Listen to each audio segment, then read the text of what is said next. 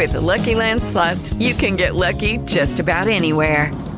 This is your captain speaking. We've got clear runway and the weather's fine, but we're just going to circle up here a while and get lucky. No, nothing like that. It's just these cash prizes add up quick. So I suggest you sit back, keep your tray table upright, and start getting lucky. Play for free at LuckyLandSlots.com. Are you feeling lucky? No purchase necessary. Void where prohibited by law. 18 plus terms and conditions apply. See website for details.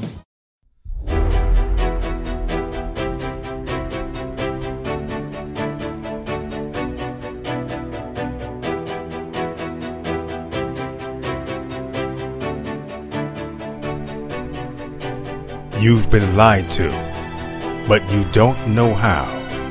You've searched, you've struggled, you've cried out.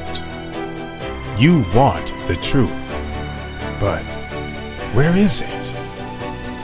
You've wandered, you've fought, you've strived, and you have not been satisfied. What is truth? Where is truth? Who is truth? The kingdom of God, mind control, the last days, higher dimensions, unity, the power of faith, discovering the truth.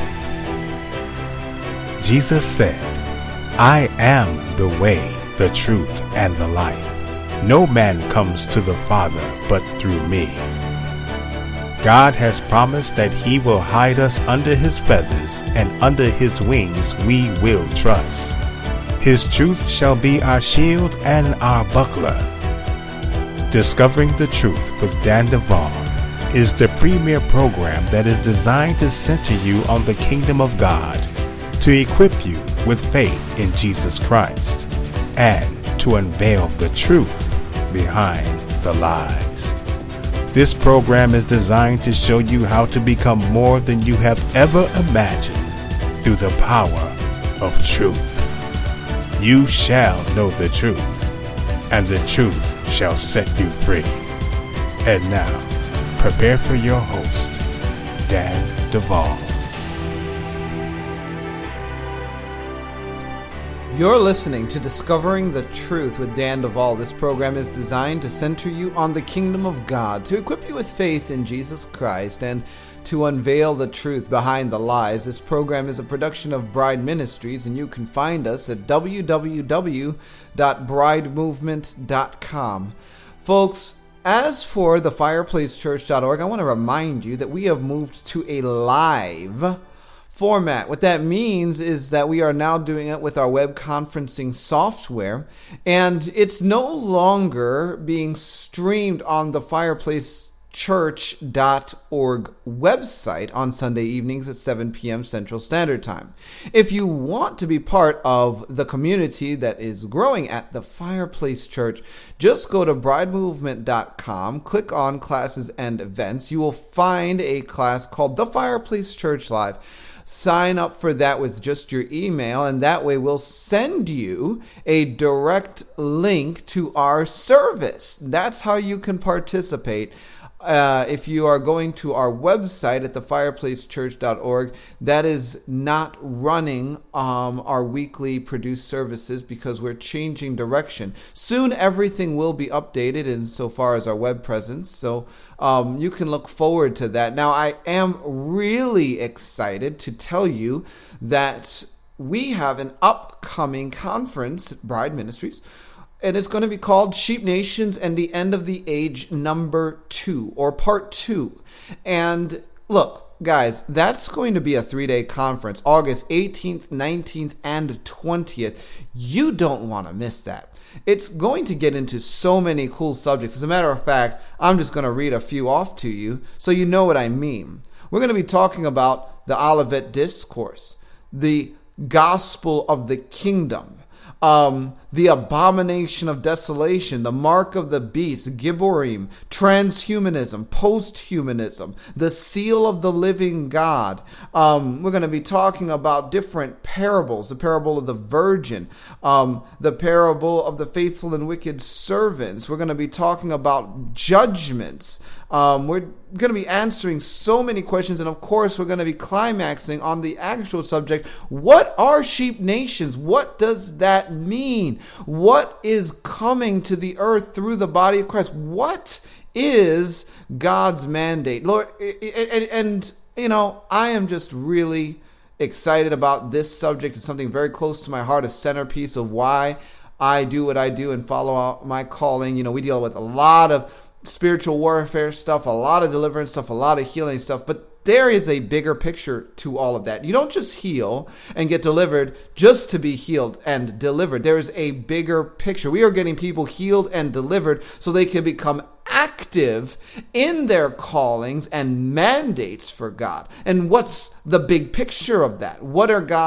is God doing in the earth through the people he is redeeming? Well, we're learning. So I want to encourage you. If you haven't signed up for the conference yet, sign up, bridemovement.com. Just go to our classes and events. If you're on our web or email list, you received an email with a direct link to sign up. I want to encourage you to do that. Now, I want to take a moment and say thank you to those of you that continue to support us financially.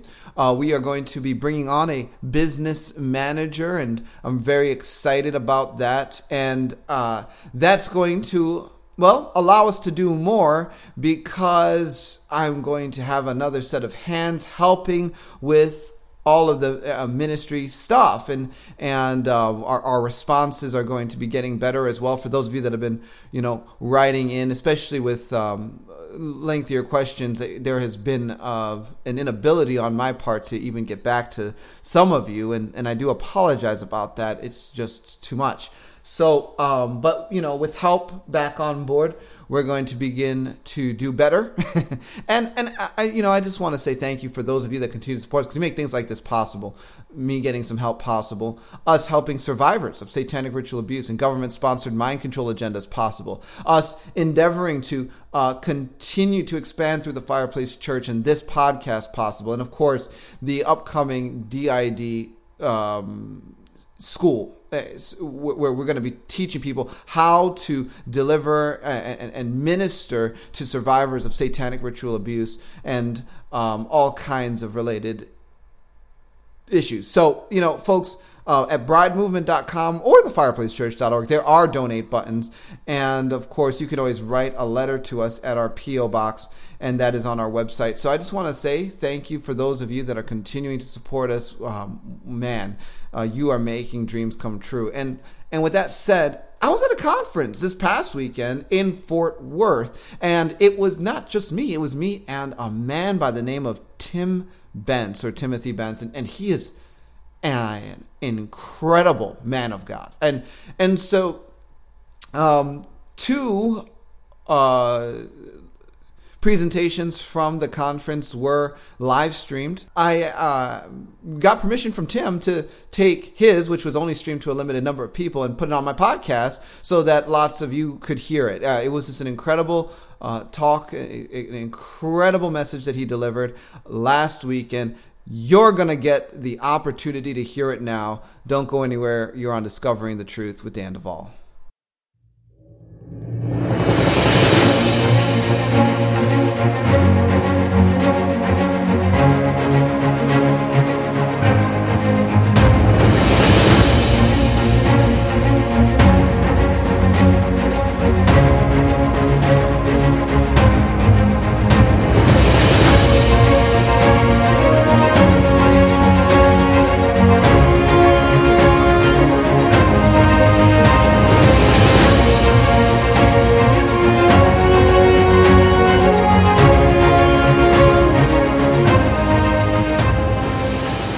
Hallelujah. I'm working, the mic's working, the worship was working. I think heaven's in good shape. The mic stand won't go up, but that'll work.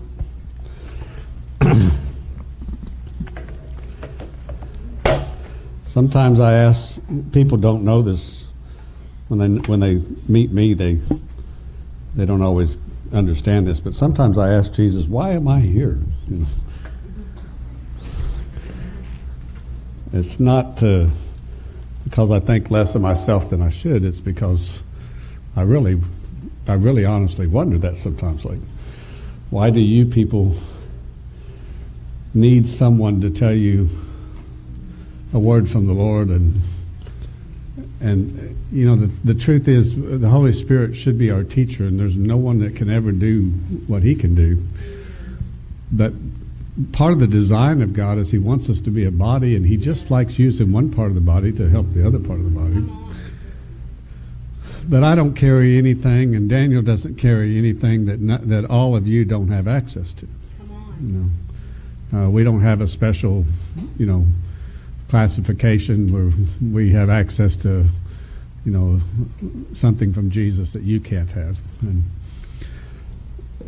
everything with God comes from the place of buy gold for me without money, and the exchange, the currency that we're supposed to use is our passion, our desire for more of Jesus, and that just releases phenomenal things that God has.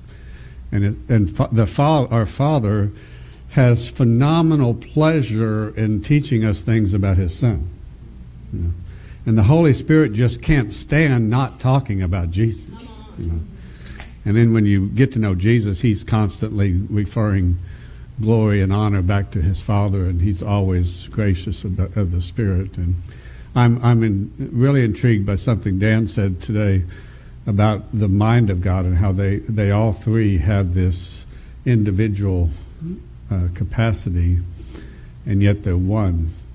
And for most of the early years of my life, I heard God speak very clearly, and I knew Jesus was talking to me. I really was like a little lamb that knew His voice, and I would melt every time that voice would utter something towards me. And then one day, just kind of out of the blue, that voice changed, and I knew it was God, but I didn't know who it was. If that makes sense, it's like, that doesn't sound like Jesus. And I hear Jesus whisper in my ear, "That's my Father speaking." You know, and everybody in the room, we got a word that came out of the Father's voice, and the instantaneous response from everybody in the room was to hit the floor, to hide our face, because He was in the room, you know. And then I later also distinguished a tone change, a difference. When the Holy Spirit was speaking, it was much softer, much different. It was a little different voice. He sounds a lot like Jesus, but it was a much more tender tone.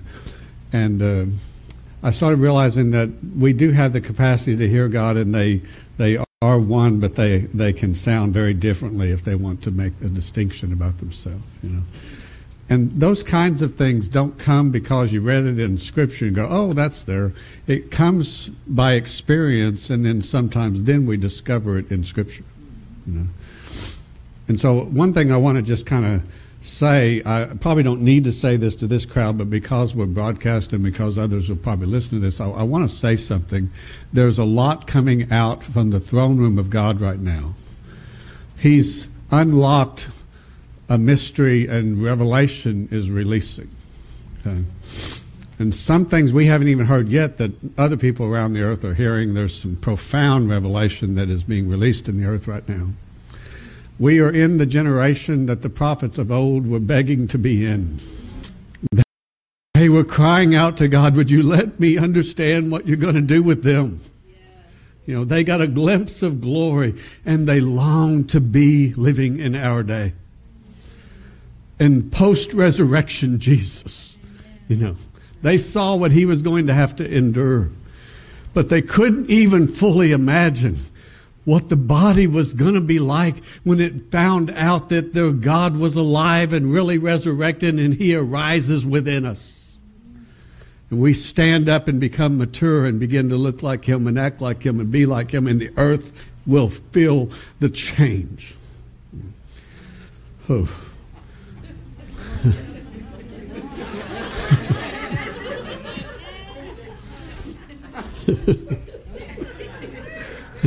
You will know Him in the power of His resurrection.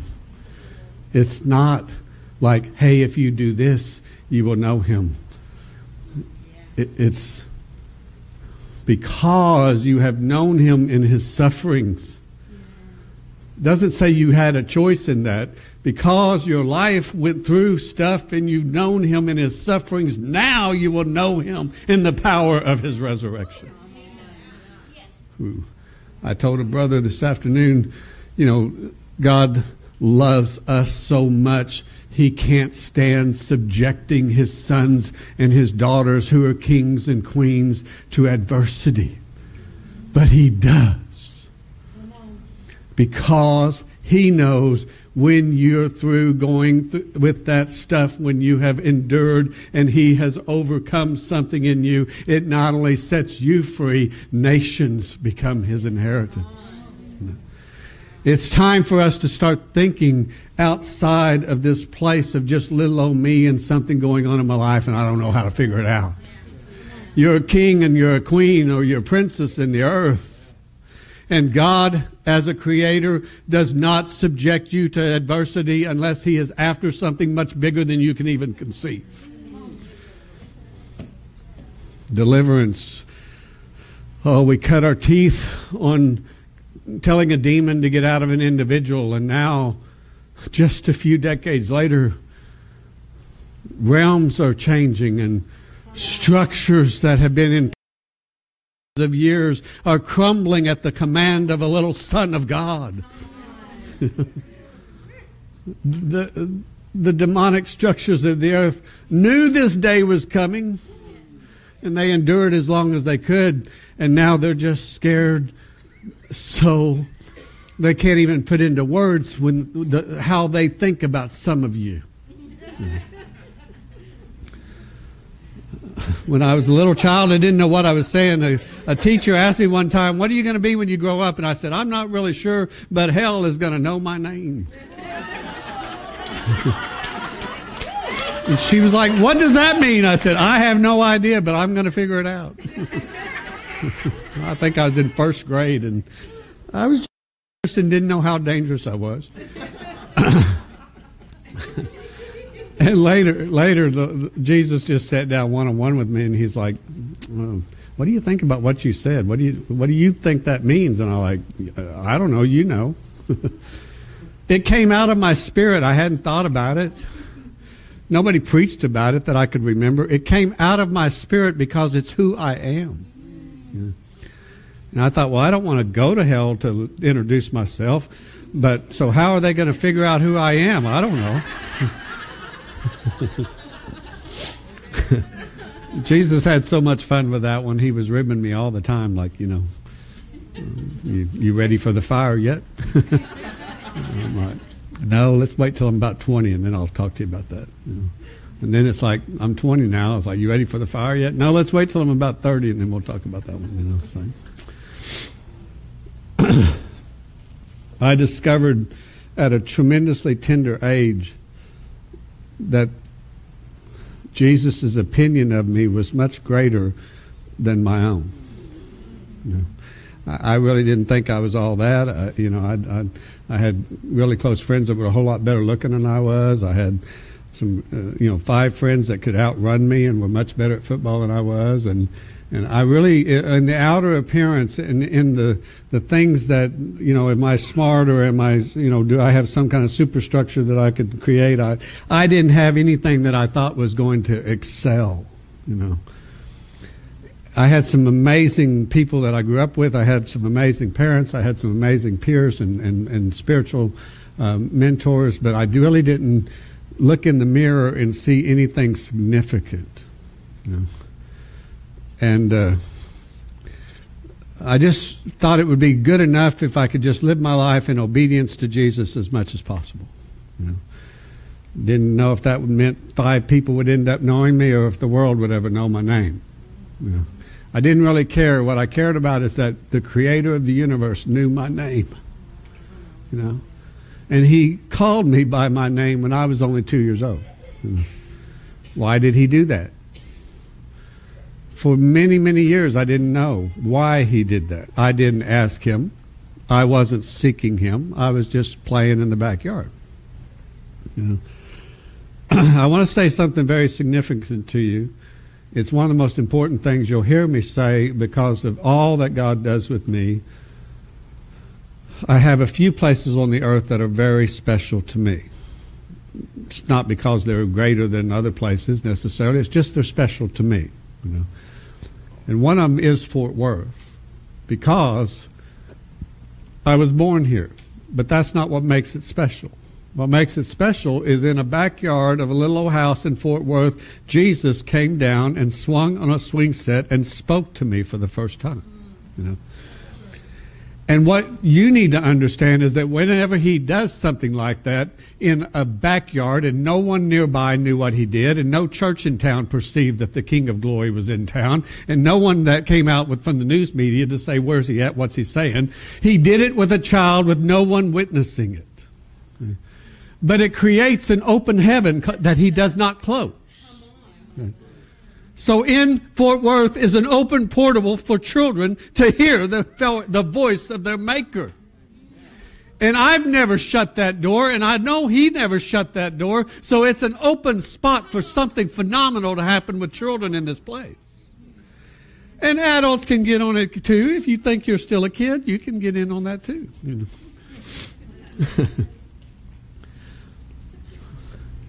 It wasn't because I was so special necessarily. It's because he thought, I got my eyes on this city, and I'm looking to and fro, and I need to find somebody that will listen to me.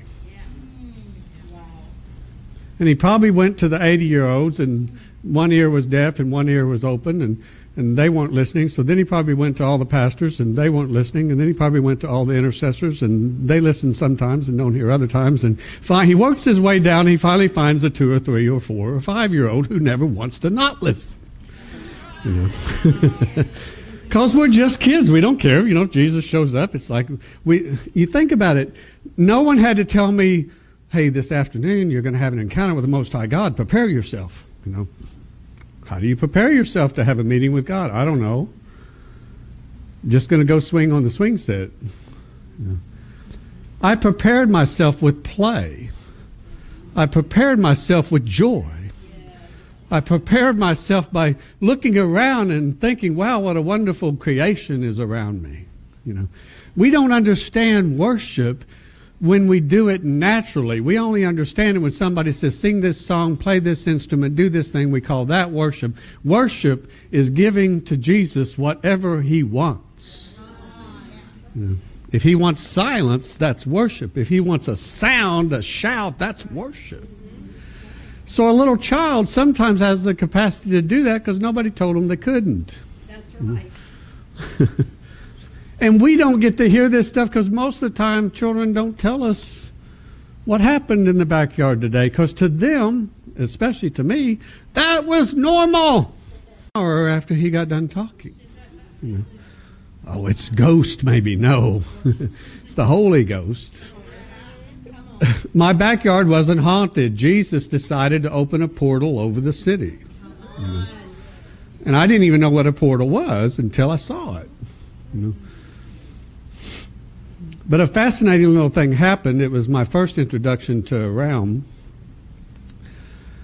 I thought, well, I didn't see him. All I did was hear him. He just called me by name. He told me what my name meant, and he told me that he made me. I'm like, well, if you made me, I have a few questions. I was a curious 2-year-old. He's like, well, what's your question? I said, there was a little flower at my feet. It was about 2 inches high. And you know how when you swing on swing sets after a while, you kind of, there's just dirt here and grass there. In the middle of the dirt that had been plowed up by us swinging every day, this little flower had come up, and I was being really careful not to kick the flower as I was swinging because it was beautiful. And I don't know, I never cared that much about flowers until that moment. But I said, if you're really the creator, if you made me, and certainly you know my name, how did you make that flower? And I got a 15-minute botany lesson from the creator that a 2-year-old could understand. Wow. And it's never left me. The wisdom that I got on how he made a flower has been profound all the days of my life. And that flower became really special. There wasn't any way I was going to kick that thing over, because its bloom was a worship to him. And he opened up my ears so I could hear the song of the flower to him. And I realized that the earth was resonating with him in some way that nobody had ever told me. And so I fell in love with that little flower. And the next day I got up and I ran outside to swing again, not knowing if he would be there or not, but just wanted to go talk to the flower again. And it was gone. It was completely gone. It wasn't just, laying over. It was gone. And I didn't see it again until I was 6 years old, when he took me into the heavenly realms and showed me how he creates things, and then gave me a field and said, this field belongs to you. And I'm like, well, there's nothing here. He's like, well, that's because you haven't been creating anything. This is your garden, but right now it's just a blank field. I said, well, nothing's growing here. He says, no, there is something growing here. Come with me. And he took me by the hand. Suddenly we were in the middle of the field, and there was that flower. He had taken it from the earth and moved it into another place where it would never die. Come on. Yeah. Because I loved it. Come on. He decided to make it eternal because I loved it. And it's still growing to this day.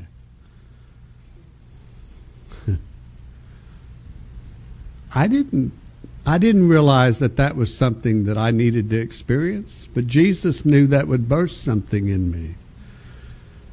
And I was like, how does this work? And then I saw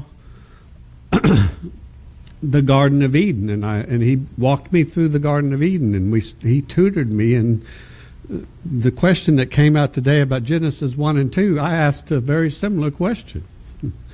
How come these two stories sound the same? They're not. Where is the Garden of Eden? A realm. Some realms exist because God created them. Some are being made because we need to make them. Some have been created for nefarious reasons, and we need to bring them to an end and transfer title back over to Him. But I discovered that the reason God created the garden wasn't just so He could put man there. It was so He could show man how to create. And we lost more than just access to that place when Adam sinned. We lost the wisdom that he had that didn't get imparted to the next generation. And then we got another level of really big problem because the earth began groaning and travailing, and it witnessed the death that was in man who was walking on it. And no one knew how to make it stop groaning. And Jesus gave us a tremendous promise when He said, you can bring that to change. And He said to me, you love that flower, but the reason I birthed in you this love for the creation is because you're going to bring a change to the groan in the earth. How do I do that, Jesus? Well, your feet have to get holy. Come on. You're going to have to learn some things about sonship. You're going to have to know Daddy God, because He's the only one that can make you a son. Oh, how do I know Him? Well, that's pretty simple. Next thing I know, Jesus grabs me by the hands and He swings me around, and an angel grabs my feet and they start swinging me back and forth and plank. And I'm just like, what are y'all doing? It's like, hey, these kinds of encounters in the glory realm, I didn't get to talk about for a long time, but they were daily experiences. And when Jesus has got you by the hands and an angel's got you by the feet, and you have no idea if this is really play or not, you're not like, thank you guys for swinging me. It's more like you're suspended over creation in a way you've never known. And then they threw me, and it was like, have you ever been a rocket ship? I know what a rocket ship feels like, because they threw me at supersonic speed. And you're like, at 6 years old, when you're flying through the universe at supersonic speed, what are you going to do? It's not like you can say, stop. I got no brakes on this rocket. I don't know why they threw me. I don't know where I'm going, but there's a dark cloud up there, and I don't like the look of what's ahead. And there's thunders and lightnings, and there's some freaky, scary stuff in front of me, and I'm flying into it so fast I can't stop. But it was the cloud that Father God dwells in. Who wouldn't want that? I didn't want that, but I had no choice. I'm flying through space to go there. Because my desire said, I want to know Father. And they're like, okay, we'll throw you in the cloud. Sometimes you don't know what you asked for until you utter something stupid like that. And then he answers it with a holy response. I didn't know that was in Scripture, that he dwells in a dark cloud, till I read it later. We don't pay attention in Sunday school all the time. We just read right past these stories and think, this cloud descended down the mountain. That's cool. They must have had a fog. No, it was frightening. The earth shook all over the earth.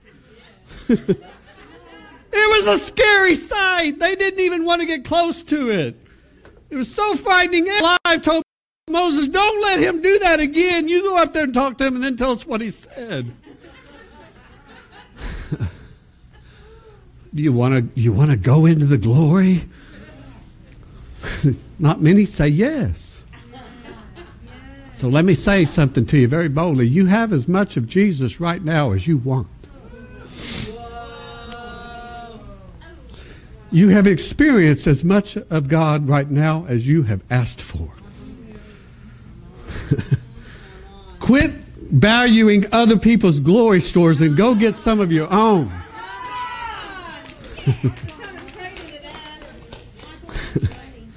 I don't mind sharing with you what I've been, but quit listening to me and Dan and others like us and go get some of your own. There are realms that haven't been discovered yet, and I need to hear what you can come up with.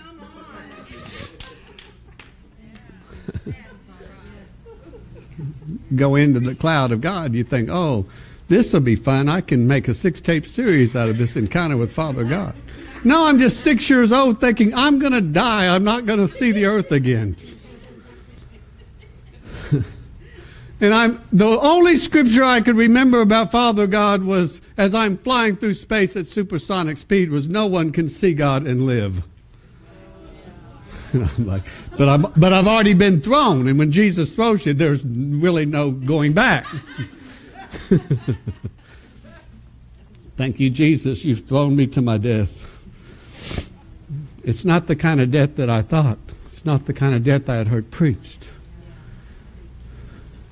It's a death that took from me every desire I had for anything in the world. It took from me everything I thought that I could do with my own life. It took from me everything that had ever crossed my path, that I could do something with my own strength or my own power, or I could become some kind of a great person in the earth. It took from me every desire I had to be anything that God did not want me to be.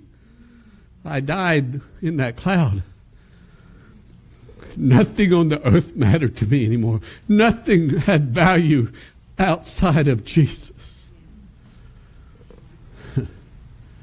That wasn't so bad. I didn't see God in a way that I thought.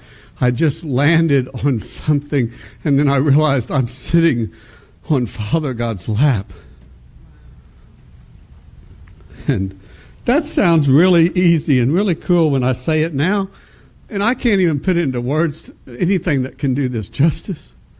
But I can tell you, I thought the DNA in my body was going to fly apart. Wow. I literally was shaking to the level that I thought every single piece of me that is holding together is going to fly apart, because His majesty and His glory and His holiness cannot be put into words. And the word says, by His hands all things are held together that have been made. And I suddenly, when I thought, I can't take one more moment of this, I'm going to literally fly apart into a million pieces. And all of a sudden, there's His hands holding me together.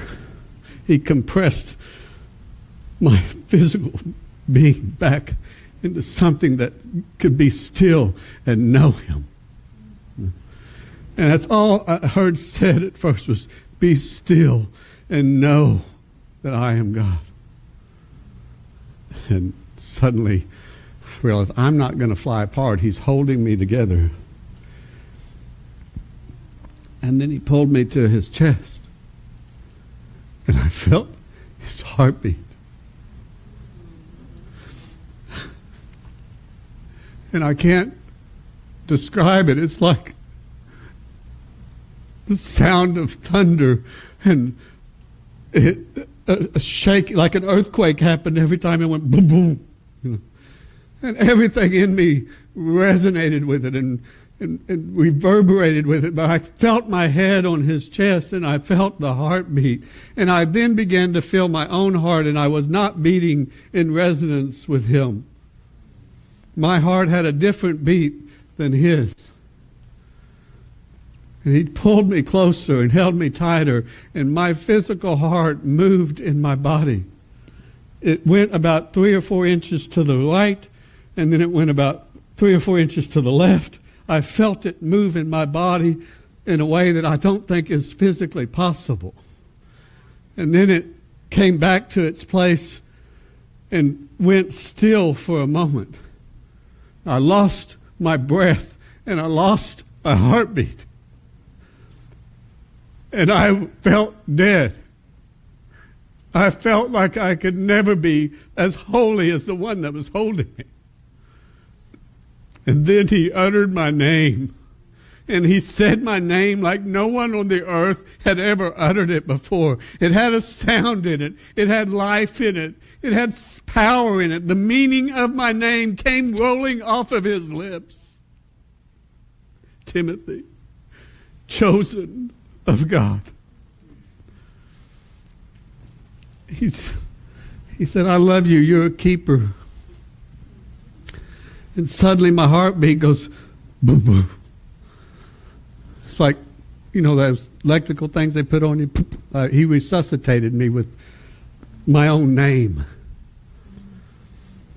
But when he began beating again, my heart was beating in the same rhythm as his. I went, what's happening right now? What are you doing to me? He said, I'm giving you my heart. From now on, you're going to know what makes me laugh, and you're going to know what makes me weep. And you're going to become like my son, and you'll come back here often. And you have permission to come into the cloud whenever you want me.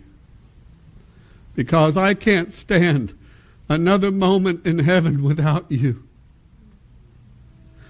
Now, that's a level of love that no one had ever given me. My mom and dad loved me. My brother loved me. I had some friends, but I had never felt love like that.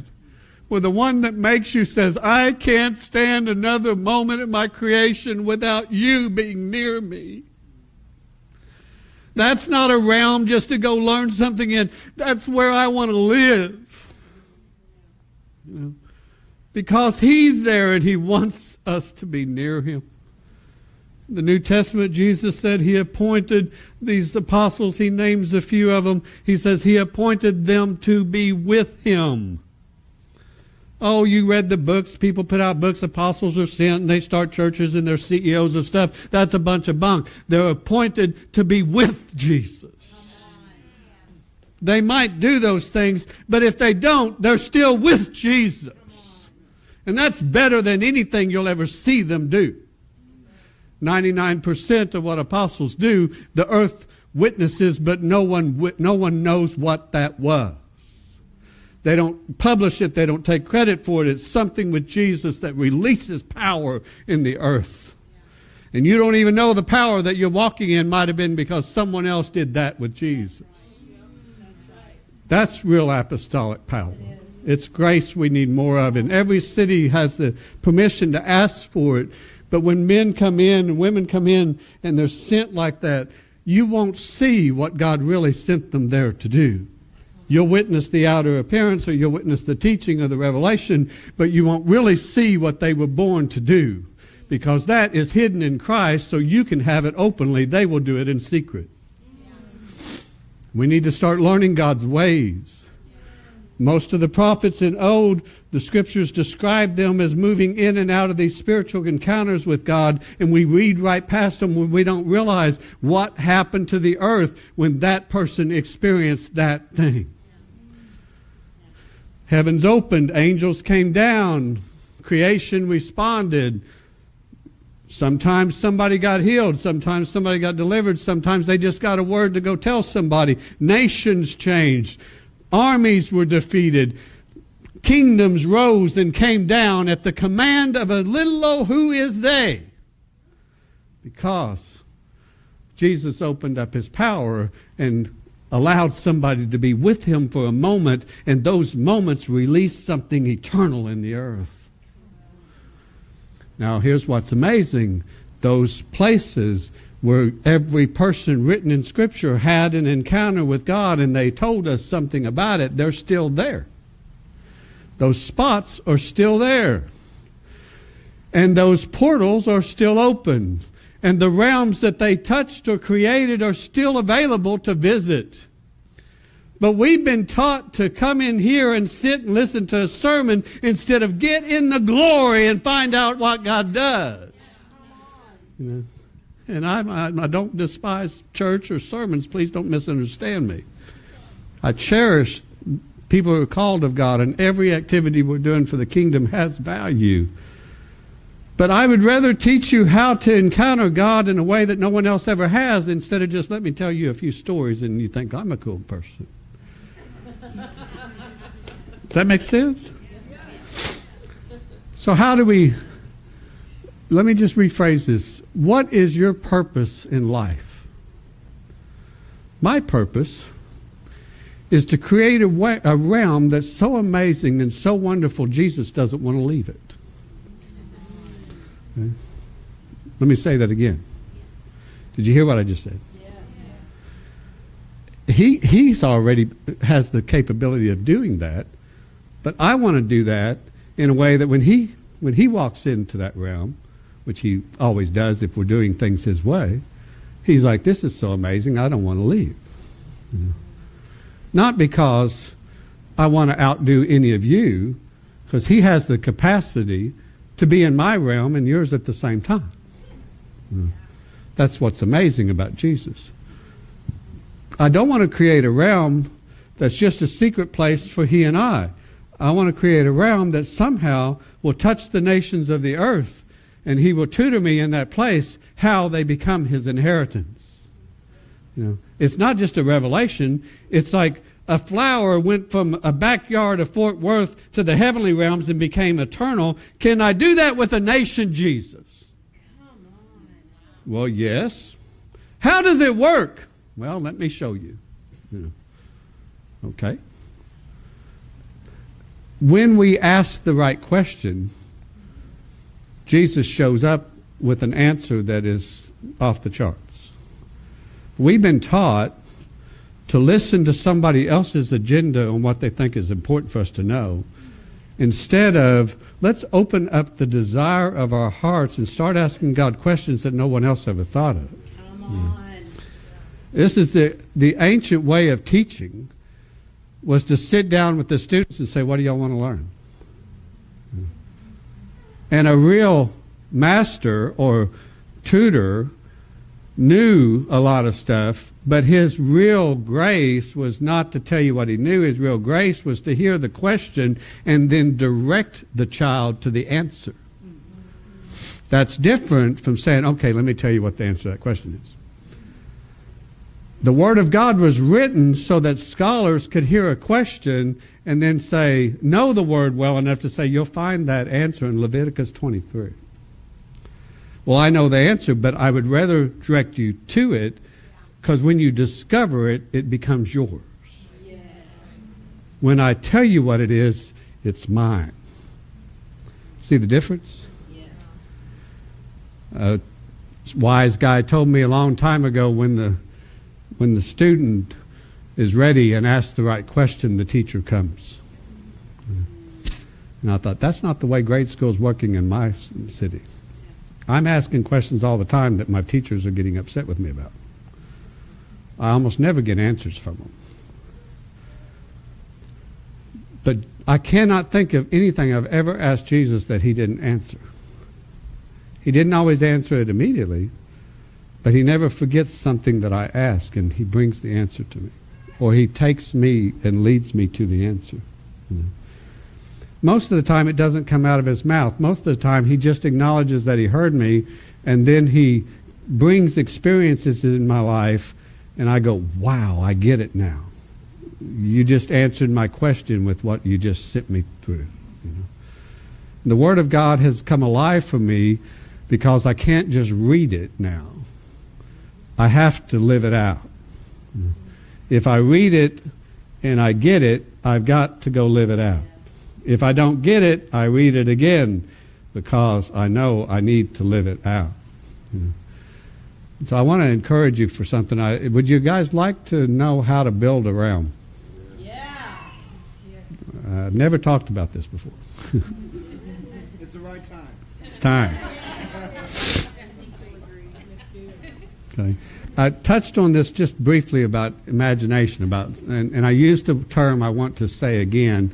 It's time for the body of Christ to sanctify our imagination.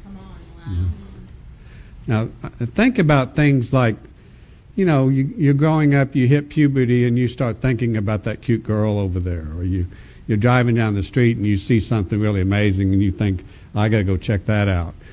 Or you want a house, so you start driving through neighborhoods looking at houses. We use our imagination all the time, but we most of the time are using it for something earthly or something carnal. It's not always sinful. It's part of our design, but it's beneath the glory of God. It's falling short of His glory. And so we've been taught to do this. Sometimes it's just natural. Nobody actually tutored us in it. We're just doing it because it's part of our makeup. But we're not really schooled most of the time in our childhood how this is pure and holy and how this can be defiled.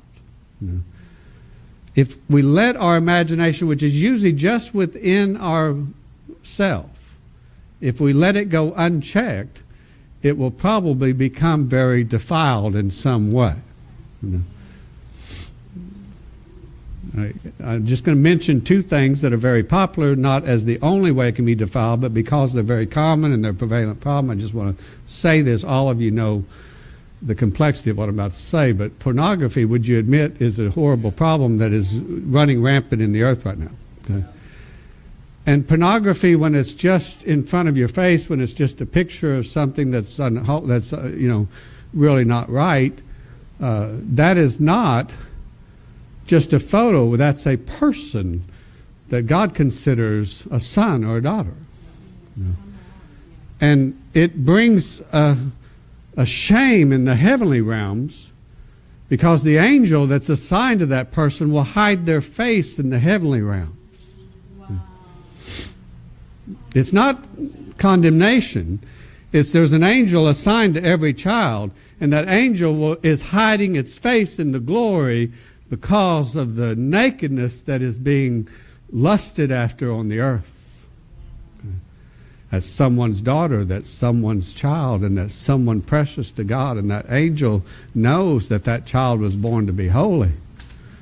So it hides its face because it witnesses in the heavens what's wrong on the earth. But there's another form of pornography that's not a photo. It's just books that are written to cause a fantasizing or romanticizing of things you wish would happen. And a romance novel for many women is much worse than some of the pictures men are looking at. Because it's tapping your imagination for something that God might not be giving to you. And if you feed that, you are destroying the creativity that God has given to your imagination, and you are diverting it into something that can be trapped in a realm, and your spirit can be utilized in a wrong way, and you don't even know it. It's a door opening for the enemy in ways that we don't even understand. And often we condemn it in one way and then don't even realize another way that we're doing it is just as bad. Because I may not be reading something nasty or naked. I may just be reading about, this prince married this princess, and oh, isn't this wonderful? But if it taps my imagination and sets the desire on something God did not design for me, it's just as bad as if it was just a blade, open, wide, naked picture. Because it's carnal thinking. Carnal is not necessarily sinful. Carnal is anything that is not what God would think. Does that make sense? I'm going to say something real boldly. Women, you have the power to arrest this pornography spirit in the earth and stop it if you will burn the romance novel and fall in love with Jesus the way you're looking for the prince. And men will come under the holy conviction from God if women will respond to Jesus the way he wants his bride to respond. Thank you, Father. Does that make sense? Yes. Quit telling the men they're so bad and you're doing the same thing. Fall in love with Jesus. Go into the heavens. Let him become everything your desire is set on. Thank you, Father. And if he's designed a guy for you, he'll direct you that direction. What do we desire? What we desire, most of the time, we set our affections on something, and then if we're trying to be spiritual, we tell God we want him to do that. We don't go to God and say, what do you want me to desire? We go to our friends and say, oh, I wished I had a big, 6'2" blonde guy, And we start desiring that, and we tell Jesus, bring me that. Instead of Jesus, you designed me and you made me and you know me. What do you want me to desire?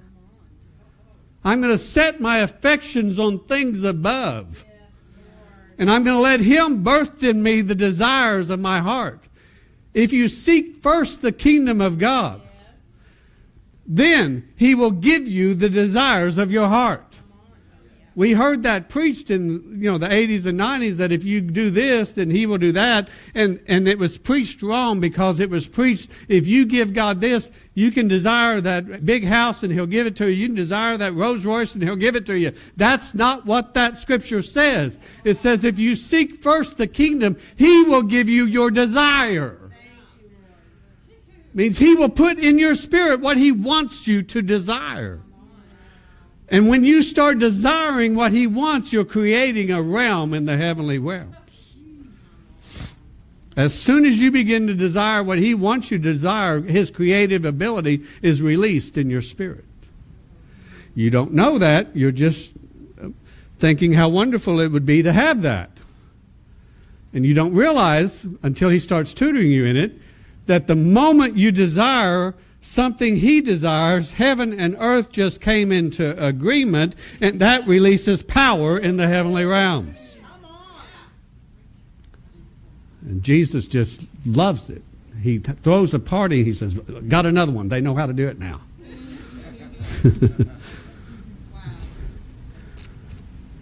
But when you start seeing your desire manifesting in the heavenly realms, when he takes you there and he starts showing you how that flower that you fell in love with has now been planted here and has become eternal. And you go, wow, I didn't know you would do that for me. Well, why wouldn't he? But now it's like, I'm like, well, Jesus, how can I plant other things? I mean, what am I supposed to do in these cells? He said, go ask your flower. Oh, I didn't realize that flowers could talk all the time until I heard Jesus' voice. It sounds a little crazy when you're talking about it to carnal-minded people, but let me tell you something. All of creation has a voice. It's not just a tone, it's a voice. The language that God created the universe with, when he spoke, is known by all of creation. We knew it somewhere back there and forgot. We think English is better than what he started with. Oh, I shouldn't have said that, Jesus. I'm sorry.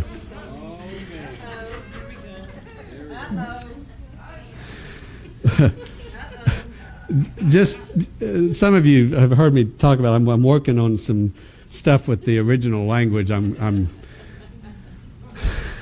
trying to learn the ancient scripts. I'm trying to learn the language, and it's been about a 15-year journey so far for me. But a while back, I'm really struggling with trying to learn this ancient language, and I said, Jesus, I need your help. I'm really not good at learning language. I need you to help me. I wished I was 2 or 3 and you were talking to me about this stuff. I could probably just pick it up like that. And he laughed, and I'm like, why are you laughing? This is a serious question. He goes, well, I was just thinking about all the times that I've spoke to you since you were 2 years old. I was like, oh, Jesus, it's that is the most precious gift in my life. You have opened my ears and you opened my eyes. How I love your voice. It's like the sound of many waters. I just began to worship him. I love the sound of your voice, Jesus. He goes, I know, I'm not laughing at that.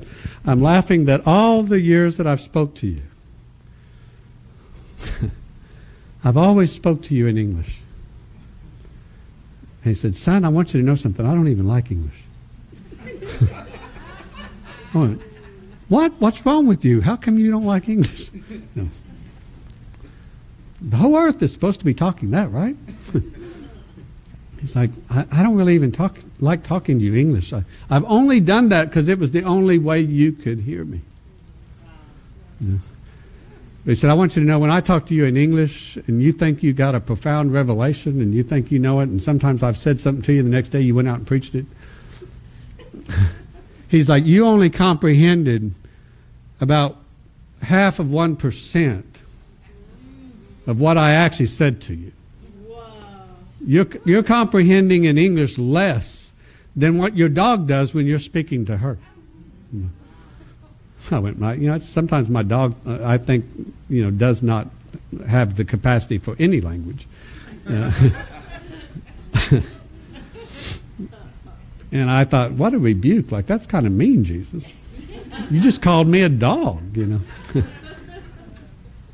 He's like, no, this is about comprehension. Even though I'm speaking to you and you're hearing clearly every word I said, when you apply it to your life, you only comprehended a very small fraction of what I was actually conveying to you. He said, what I'm laughing at is, it's just kind of funny to me that all these years that you've known me, you've never once asked me if I would like to talk to you in my language. But, wow, it's true. I never even thought about it. I just thought you liked talking to me in English. He said, well, a few times you've come up in the heavenly realms and you've heard us talking and we weren't talking in English. I'm like, yeah, I thought that was tongues or something. Sometimes it is. But he said, I want you to understand this language, but before I wanted to give you a capacity to learn it, I wanted you to love the utterance of my voice, and I want you to give me permission to speak to you the way I really want to speak to you. I'm going to start speaking to you with the same tones and the same frequencies and the same language I used to create the universe. Oh, that sounds cool, but I know I'm not going to be able to preach that for a long time. I won't know what it means unless you give me the capacity to know. He's like, what's wrong is not that it's better than English. What's wrong is you never desired it. You never desired to converse with me in the language that I use to create the universe. And now you're begging me to let you speak that, to let you read that. I gave that desire to you. But I just think it's a little funny that you could have had this when you were 12, 13, 14, 15 years old. That journey and that revelation is changing my life in many ways, and I don't want to get into that today, but he started dealing with me about creating a realm. And I realized that for most of my childhood, Jesus would just show up. He would take me by the hand, and we would go into some other dimension or some other spot. And I usually had no idea where we were going. I usually was not controlling it. I wasn't saying, can we go to Mars today? And then he'd take me to Mars. I was doing what he wanted to do. And my experiences and encounters in the spiritual realm was almost a daily event or a nightly event. Somehow I was still sleeping. Somehow I was still getting schoolwork done. Somehow I was still having some kind of a connection to a normal life. But he was profoundly affecting my spirit with his world more than mine. You know? And for 22 years, I couldn't talk about it. You know? I couldn't even share the testimonies of what I learned last night out there in the heavenly realms. I knew that I didn't understand many of the things that I was experiencing, so it just birthed in me this insatiable desire to ask questions. You know? I mean, Jesus, I probably have wore out Jesus' ears with questions. You know? And angels often look at me like I'm crazy when I should understand this, but I'm saying, I don't know what y'all are doing. Tell me what this is. And they always look at it like, you know. No, I don't know. You know. Well, then they'll do it again. And then they will slow it down and begin to take it apart and show me the pieces and the facets, and it starts making sense. But what has to happen is our carnal mind has to have a revolutionary shift. Yeah. Because we're not tutored with the capacity to comprehend that. So let me just give you a quick example. Before I learned how to build a realm, God had to do something massive in my spirit to give me the ability to even endure the process. Oh, it sounds fun when you're just testifying about it, but when you start experiencing it, the entry of it is not always fun. You know, think about how early you were. Just raise your hand if your first experience with fear happened before you were 3 years old. Okay. Quite a few of you. Now, fear doesn't always have to be an evil thing. Sometimes something wonderful can happen, but it's just you have no grid for it. It's not in your experience chapter, so it's just overwhelming. You know, the heavenly realms, the first time you begin to see them, is like that. You know. So just let me give you a scriptural example of that. I had this creature that kept showing up in my bedroom when I was about 7 years old. You know. He would take up the entire room. My bed would often move when he would just show up. You know. And he was frightening. You know. And I knew Jesus well enough by 7 to know that if something was scaring me, I needed to rebuke it in Jesus' name and tell it to leave. So I did that a half a dozen times, and he would look at me kind of funny and then disappear. You know, like, whatever demon that was, he's gone. You know, and then he'd come back again the next night. Never harmed me, never threatened me, just was frightening. The sight of it, because I'd never seen a creature like that before. And then one day, Jesus said to me, I need to fix something in you. You're seeing a lot of things in the spiritual realm, and you're thanking me for opening your eyes and your ears, but I need to fix something in you. And if you'll make this one adjustment, I'll show you so much more. And I'll tutor you in my ways. I said, whatever that is, let's do that.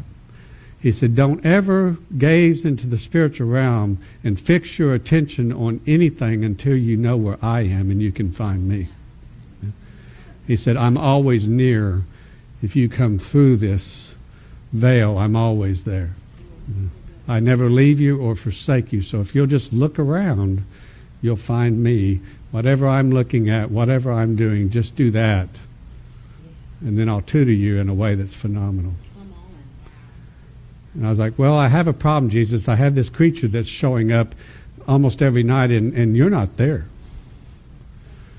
You know, if you're there, I'm not seeing you. This thing's taking up the whole bedroom. You know? And he laughed. He's like, I'm there. I'm standing behind you. So he said, next time it comes, just turn around and find me. And I did. So the next night, it showed up again, and my whole bed moved, and the thing just kind of, looked like Jabba the Hutt, just kind of settled down and moved everything around in my bedroom. And I looked around, and there's Jesus standing right behind me. I'm like, Jesus, would you tell that thing to leave and not ever? I'm tired of dealing with this every night. Would you tell this thing? I mean, I've been telling it to go in your name, and it goes. And he's like, why would you tell that to go? I'm like, because it's some kind of hideous demonic thing. I want it out of here. I don't want it to come every night. He said, that's one of the 4 living creatures that's mentioned in Revelation. He's like, what? Yeah, he's full of eyes, and he said, just go read it. It's in the Word. Oh, it's the ox. Well, I didn't know it was an ox in the Revelation. I thought it was some hideous creature because it was something I've never seen before.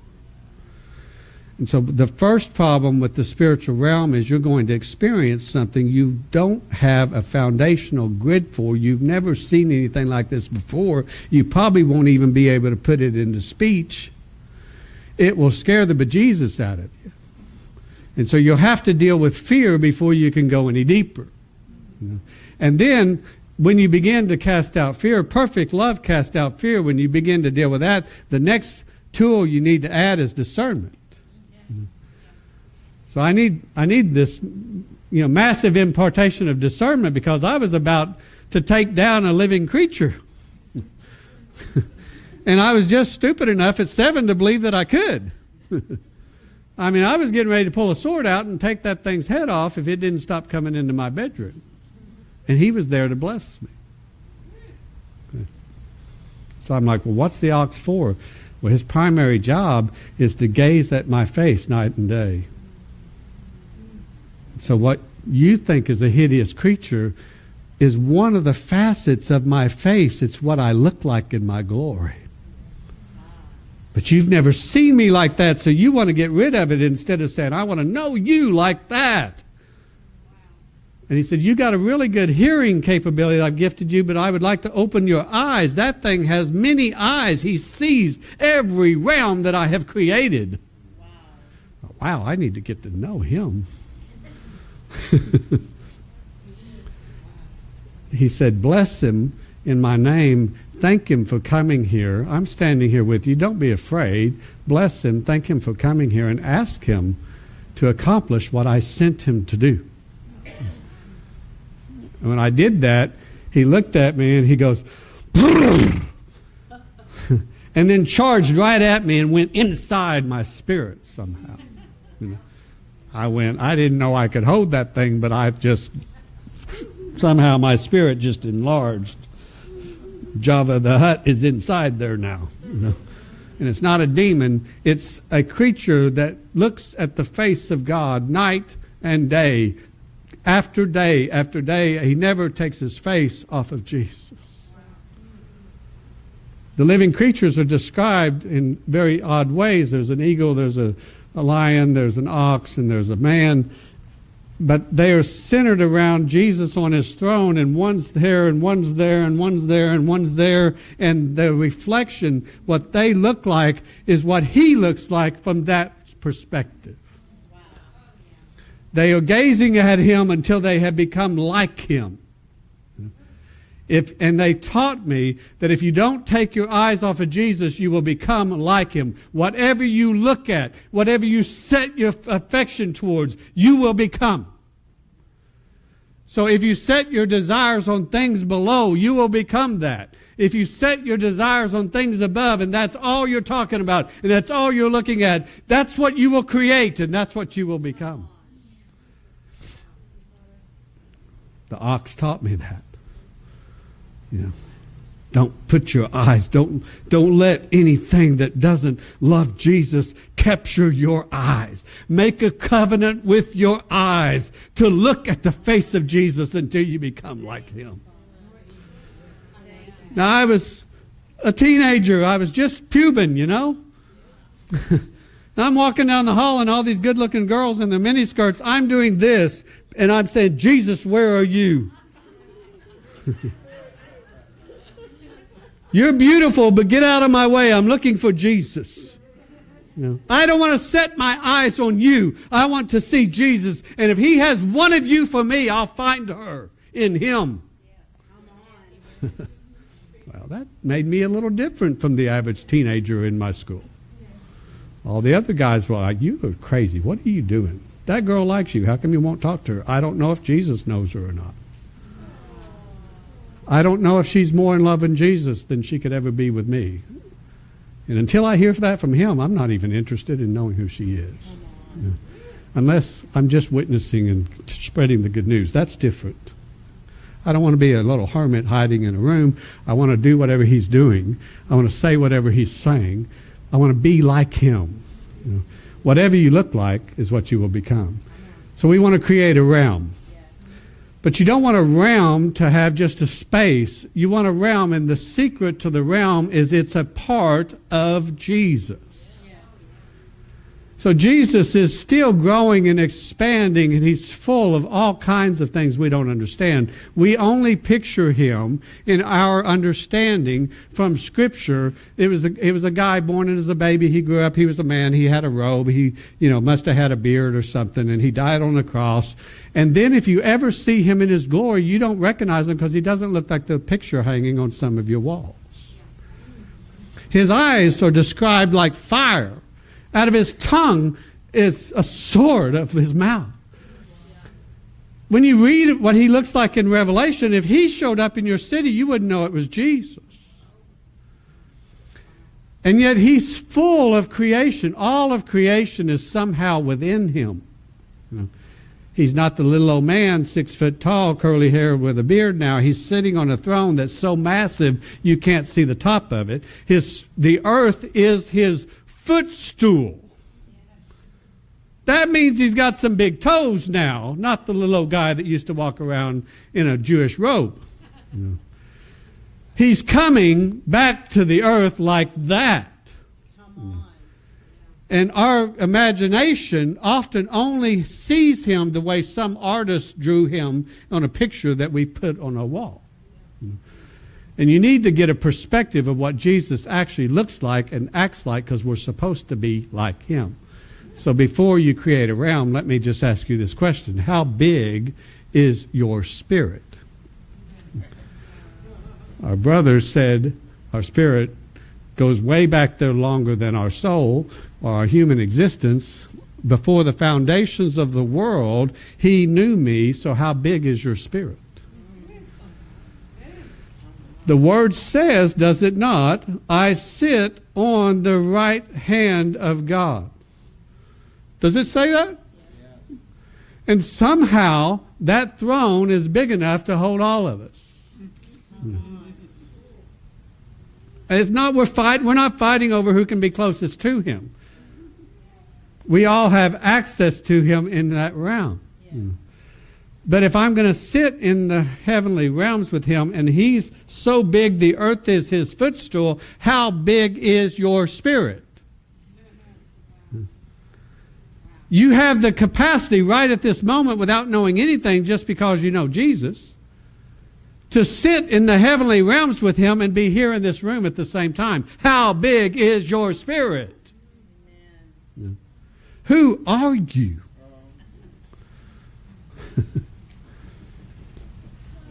The way you create a realm is just fix your eyes on him and do whatever he's doing. And he will birth in you a desire. It might have a distinction to it that nobody else has or has ever thought of. He will give you something unique because he loves you just being with him. And he wants to show you how to do what he does.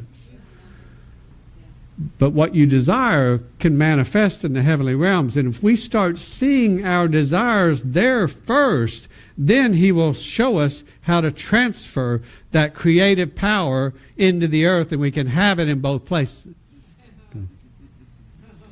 I wanted a house, and for 40 years he wouldn't let me buy a house or build one until I learned how to build one in the heavenly realms. And when I learned how to build a house in the heavenly realms, and he and I put the last nail in it, then he let me go out and buy a house to move my family into. That's how he wants to work with all of us. But we've been doing this backwards. We think we're supposed to live in the mansion here as much as possible, and then one day we're going to get a mansion over there. In my Father's house, there are many mansions. Have you built yours?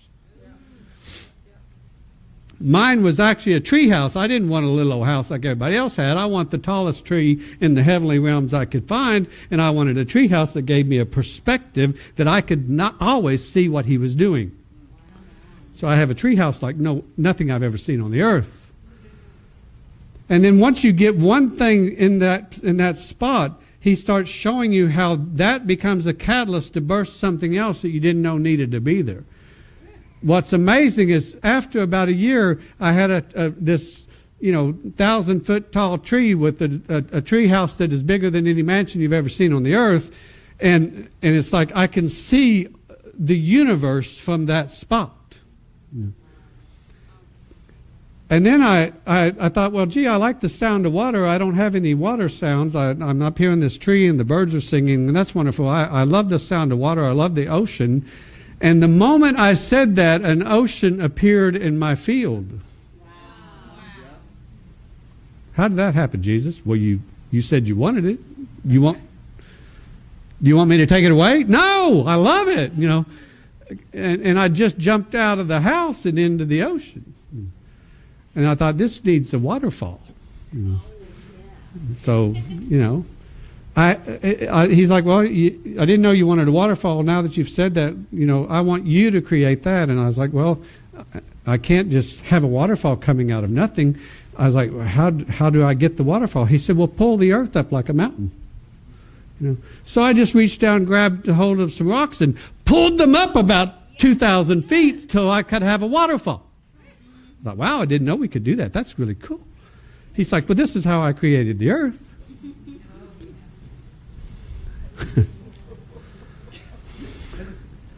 It's simple, you guys. It's just having fun with Jesus. If we would teach this to kids, the earth would change in about 10 years. Because by the time they were grown up, they would just shake the whole earth with power. All right, I hear you. Facebook, I'm sorry, you got 5 minutes left and we're shutting it down.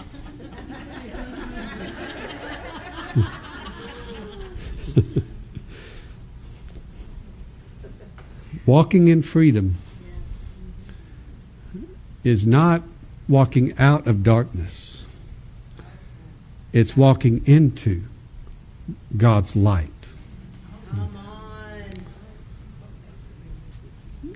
Now, I absolutely believe we need to understand more about bringing down the demonic structures and getting people free in these regions of captivity.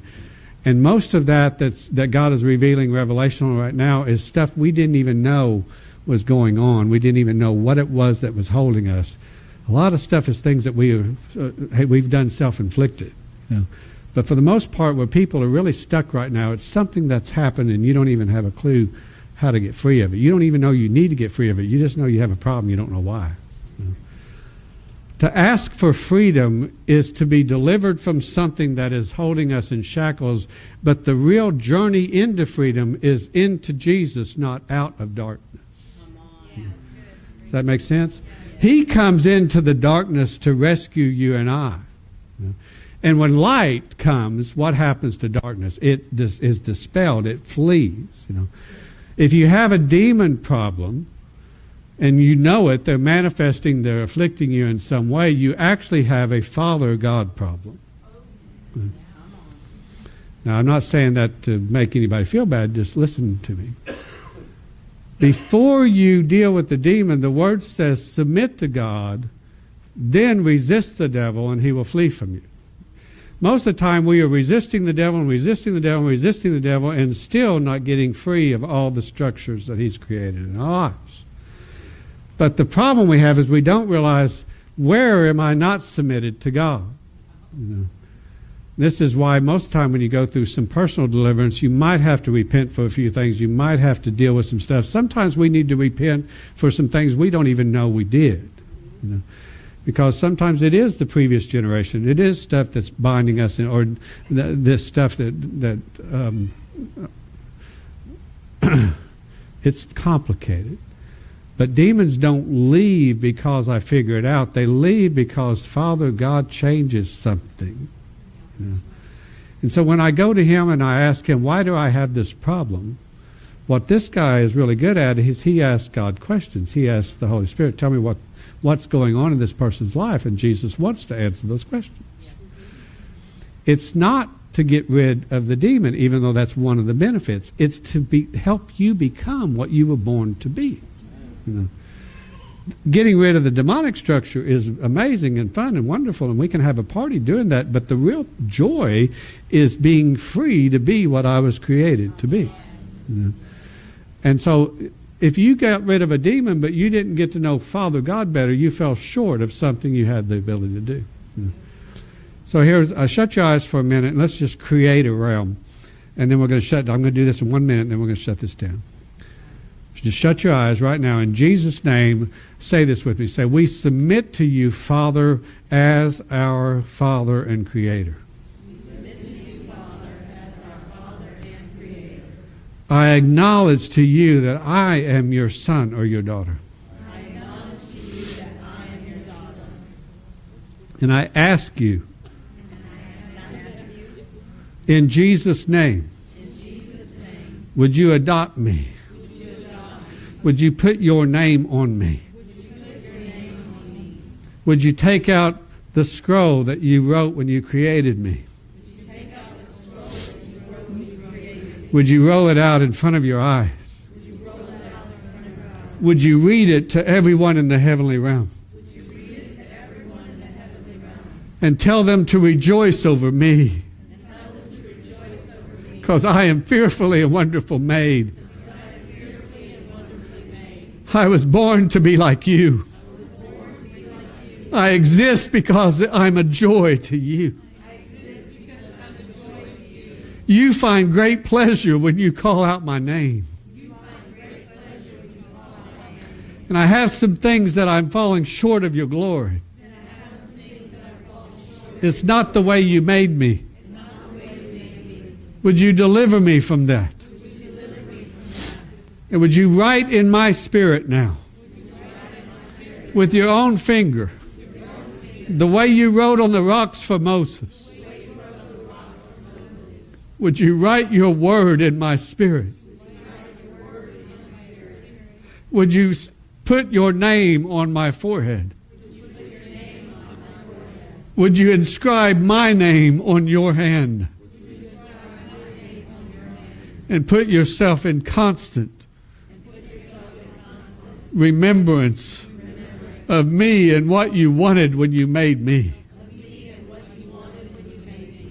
And now, I ask you in Jesus' name, everything you desired, everything you were thinking about when you made me, everything you wanted when you created me, let it be in Jesus' name.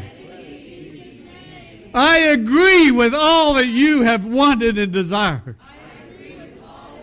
I agree with everything you have said when you call out my name. And I call heaven and earth to agree with you in this. I am your inheritance. Now, Jesus, I belong to your Father. Stand on your throne and dance and rejoice over me.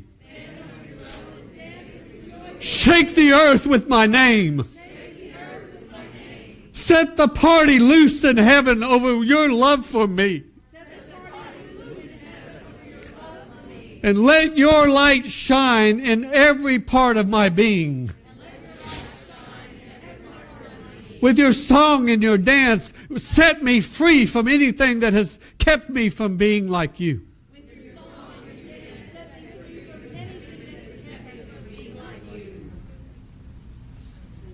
And I give you back my thanksgiving.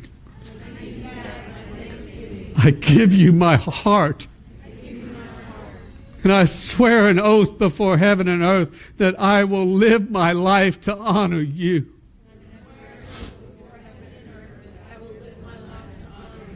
And everything that is me from now through eternity.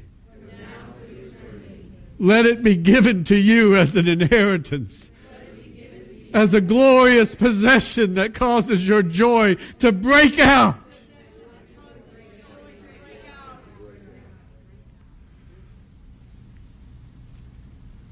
Now, just turn around and look at the earth now.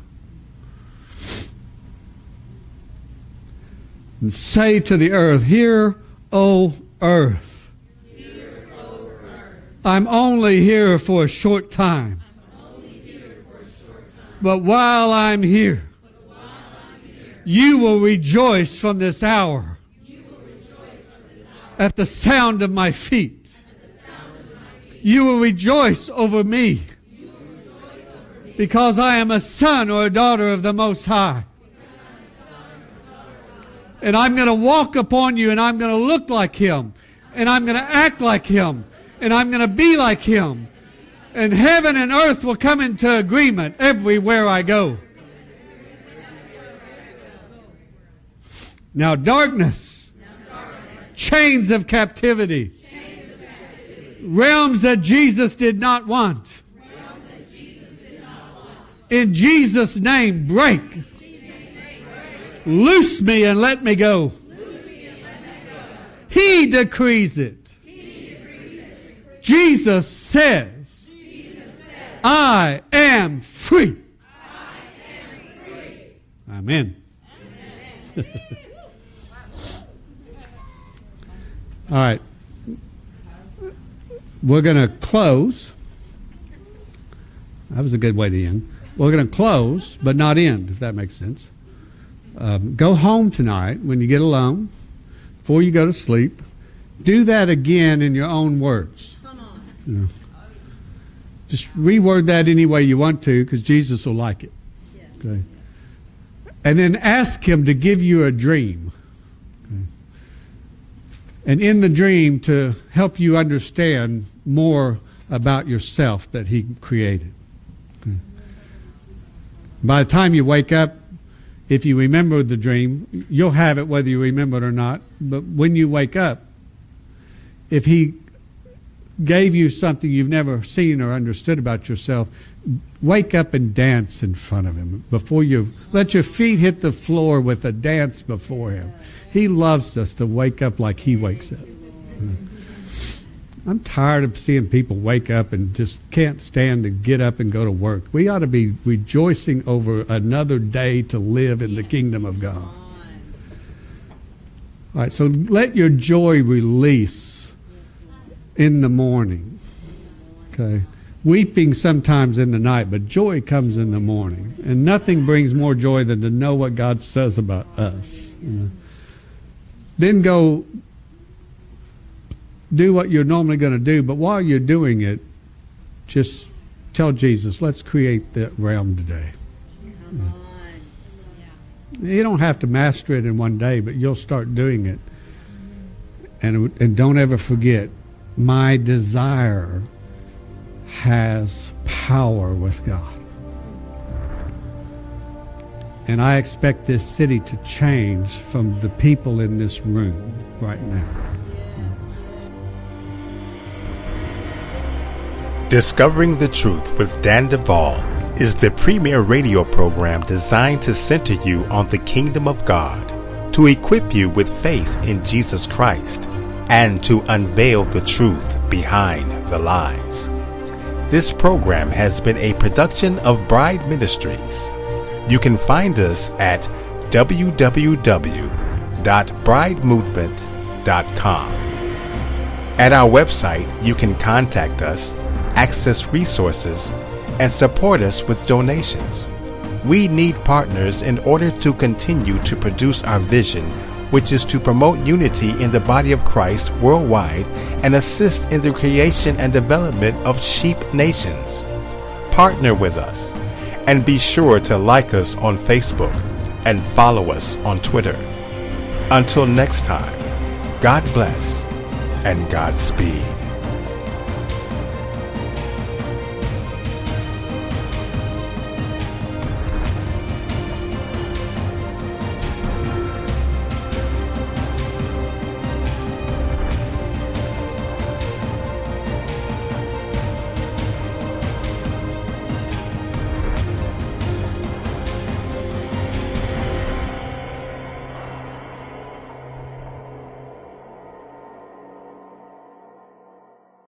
Lucky Land Slots, you can get lucky just about anywhere. Dearly beloved, we are gathered here today to... Has anyone seen the bride and groom? Sorry, we're here. We were getting lucky in the limo and we lost track of time. No, Lucky Land Casino, with cash prizes that add up quicker than a guest registry. In that case, I pronounce you lucky. Play for free at LuckyLandSlots.com. Daily bonuses are waiting. No purchase necessary. Void where prohibited by law. 18+. Terms and conditions apply. See website for details.